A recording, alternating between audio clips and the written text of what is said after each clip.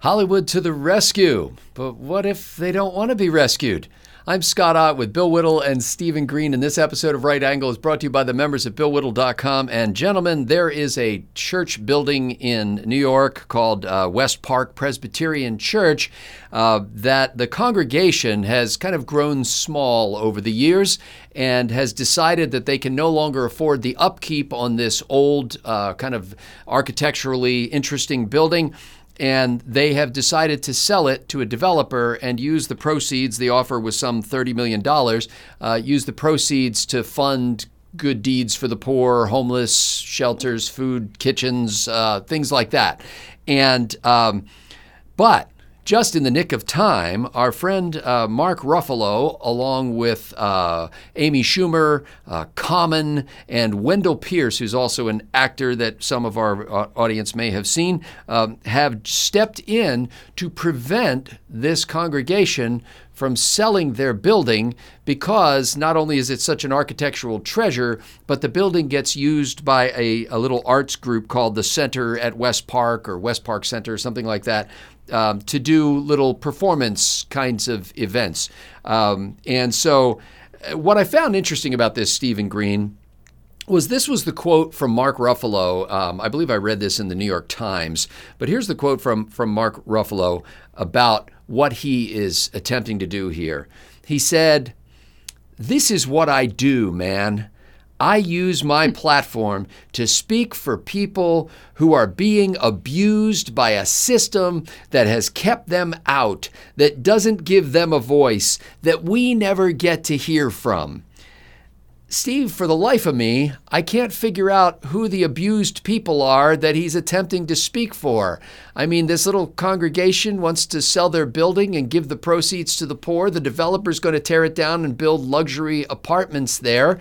And as far as I can tell, Ruffalo thinks two things. Number one, it's nice architecture and it's a significant looking building, and so we should want to keep it around.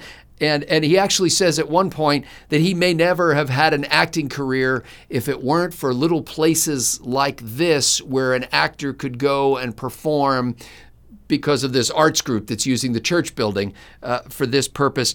Steve, should outside influencers like these Hollywood actors be able to step in and deprive a congregation of its right to sell its own building and give the money to the poor? What a farting ice hole. What an untrammeled jackwagon Mark Ruffalo is. I mean, you've already told me that the good works that this church plans to do with the money, and it's a church. I trust they will do that with the money. But this is it with the lefties. Everything has to be stasis. Everything that was, is, and shall always be. And we have to codify that stuff into law. The weather isn't allowed to change. We're going to pass laws to protect the weather. A building once built, if they like it, can never be unbuilt. I think the most beautiful skyscraper maybe ever built is the Chrysler Building. There's something about, without question. There's something about that Art Deco Gothic look that just I love it.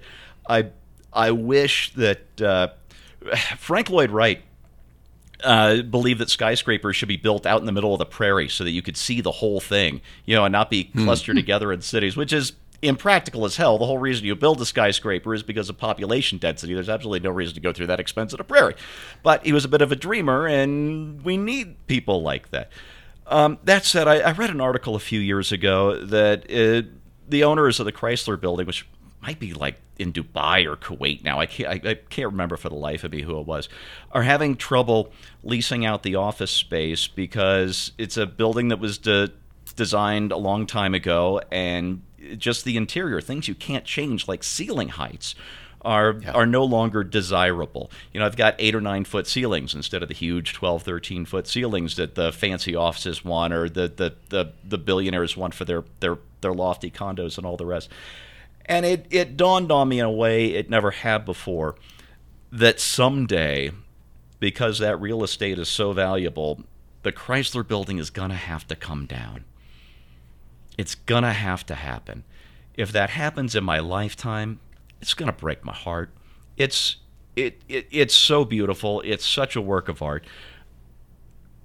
But it's architecture. It's not a painting you can hang on the wall. When something better has to replace it, something better will replace it, and that day will come. And I'm not going to use my platform to whine about the oppressed who, if they ever dared to touch me, I would, if I were Mark Ruffalo. I would not use my platform to try and protect this building that sometime is going to have to come down. It's not my business. My business as a human being is to enjoy that beauty and appreciate that beauty while it's there. And part of what makes things beautiful is that, just like human life, it's not forever. And Jack Holes, like Mark Ruffalo, will never understand that. Bill Whittle, I think what appealed to me about this story is it had a certain man bites dog characteristic. Because normally you would hear stories about, the neighborhood wants an eyesore torn down, but the owner doesn't want to have it torn down, But in this case, it's the neighbors who are trying to prevent the owners from doing what they please with the building. And part of their battle here is because of this building has been declared to be architecturally significant, and it raises an interesting question about who owns a building. If you build something in the 1800s that comes to be seen as typifying an era of, Romanesque architecture or whatever that is valued, do you as the owners lose your ability to dispose of this building as you see fit because the community now has a greater interest in retaining it, despite the fact that most of the other architecture from that era has been torn down and replaced by skyscrapers? No, you don't have the right. The person who owns the building is the person who owns the building. I don't care when it was built. Somebody legally owns that building, and that's that person's property. Now, let's get into this because it's an interesting idea. You said that our dear friends Mark Ruffalo and Amy Schumer and others, you said they stopped the sale of this? No, they're trying to. They're trying to prevent this. How? Legally stop it? Yeah, I think they're pursuing it both in a public relations way as well as let's see. I thought so. If the story says they're going to court, yes, there's they're not putting up their own money. I got it. I thought so. There's a way to do this. Actually, there's a way to preserve this structure, which I'm sure is worthwhile. And I'm in favor of keeping architecturally interesting buildings, and there's a way to do that, and a way to preserve their emotional attachment to this building and their heritage and all of the things that they talked about. And the way for these millionaires to protect this building is for them to pay $31 million and buy the damn building. And if they're not willing to do that, then they can just simply go away. Well, let me just tell you, Bill, because you're on the right vein here, because they actually have started a crowdsourced fundraising campaign with a goal of raising $250,000, and so far they've raised some $16,000, of which about $1,000 of that came from Mark Ruffalo. So they're heading in that direction. So he put $1,000 of his, how many movies has he done for the Marvel Universe? 6 or something is the Hulk, right? So this guy is going to say that you don't get to sell your own property. You're a church. You don't get to feed the hungry, because my emotional attachment to this building is worth $1,000 to me, and I've got tens of millions of dollars. This is the thing that makes my blood boil. If it had turned out that they really believed this, then Amy Schumer and Mark Ruffalo could have called a couple of their friends, could have scratched together $31 million, and everybody would have been happy, and I would have been applauding this decision, because that's how things work. You have something, I like it, you want to sell it? Yes. Well, I would prefer to get it myself. I'll offer you a better price. Ta-da! And everything works. But these people have the audacity to say this has a deep emotional meaning to me, and I'm ready to put up 1/8 of 1% of my net worth to make sure it's protected. How much can you contribute to make my dream, of having my old building come true? What a miserable, low-life swine. And this whole thing is just, we're going to lawfare our way into our desires instead of doing this the legal and moral way, which is certainly within their means. This is all you have to know about these people. They claim to be so deeply concerned about so many things, and they'll put bumper stickers on their car, and they'll have benefits to raise awareness. But when it comes time for them to actually contribute something that means something to them, some actual money or something like that, no, we'll crowdsource that. We'll use our prestige to get other people to pay for our little emotional attachment and make sure that the hungry people in New York stay hungry so long as I get to walk into a building that I think looks cool. Well, way at the bottom of the story, it mentioned that the executive director of the center at West Park, this is this performance group that uses the church building to do stuff. They say, the executive director there says, we have anonymous donors willing to give up to $50 million. And by the way, that $50 million figure is the figure that would be required to get the building back into habitable condition, basically to get it to restore the building. So they say that they have donors willing to give up to $50 million, but the church congregants say that they have received no details of such a proposal. And so it sounds like they're saying this to the news media, but the church is saying essentially, show me the money. I mean, if we're going to take this money and help the poor, then we need to have guarantees, because we already have a developer with cash in hand who is saying that we'll give you $30 million for it. I thought that the whole story was,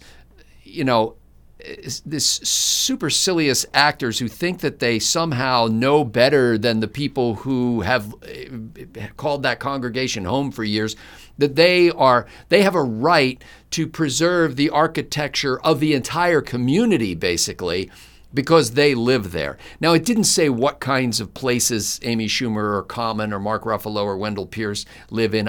My guess would be they live in apartments. I don't know if they have houses in that kind of a neighborhood. But in any case, I can see them wanting to preserve the beauty of such a building. Me too. It's interesting. I cannot see them saying we need to save this because we want a place to go on Sunday morning so that we can worship Jesus Christ, our Savior and Lord. If that were their motivation, I could see that too. But for them, the church is not a church. The church is architecture. The church is a place to have theater groups come in and do their workshops.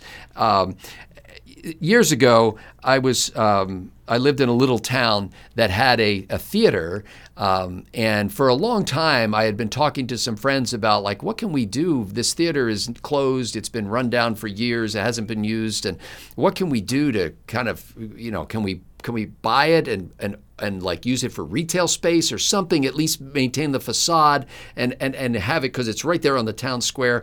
And then all of a sudden, we found out that the heirs to the original owner intended to sell the place at auction, and that the most likely fate would be that it would be torn down and replaced with something functional there on the town square. After I read this story in the New York Times, it occurred to me, at no point did me or any of my friends go, "What? They're going to tear down the theater? We need to start a protest. We need to sue them. We need to, we need to get the PR generated so they don't tear down the theater." No, we immediately thought, well, what do they want? They want to get out from underneath the burden of owning this eyesore. They need money. They're the heirs, and they want to liquidate the estate. So instead of starting a protest movement, we started a not-for-profit organization that took in donations and ultimately succeeded at buying the building at auction and beginning the process of renovating and restoring the building. And that's, kind of what Bill said. It's like you have the means to be able to do the thing that you say that you value. Why instead would you decide to just make a stink about something? How hard would it be for a guy who has been in a number of Avengers movies, along with his other Hollywood pals, to walk in and say, "I understand you have $30 million. By the way, $30 million in this case is the teardown price. $30 million is the price that you pay when you're going to completely wipe the building off the surface because it has no value whatsoever. That's the value of the land, minus demolition. And so come in there, like Bill said, with $32 million or whatever, and be able to transform that. So just the arrogance of this, And the quote that really got my goat was Mark Ruffalo saying, "This is what I do, man. I speak for people who are being abused by a system that has kept them out, that doesn't give them a voice, that we never get to hear from." And I thought, no, Mark, you're doing this for you. And you have a voice, and you're part of the system. You are king capitalist. How is it possible? Who are the oppressed people here?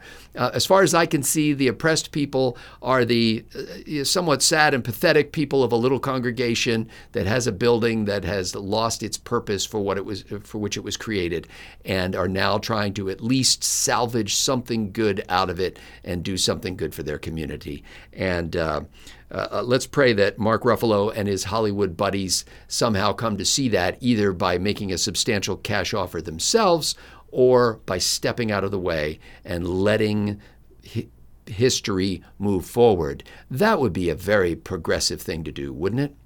For Bill Whittle and Stephen Green, I'm Scott Ott. Thanks to the members at BillWhittle.com for making Right Angle possible.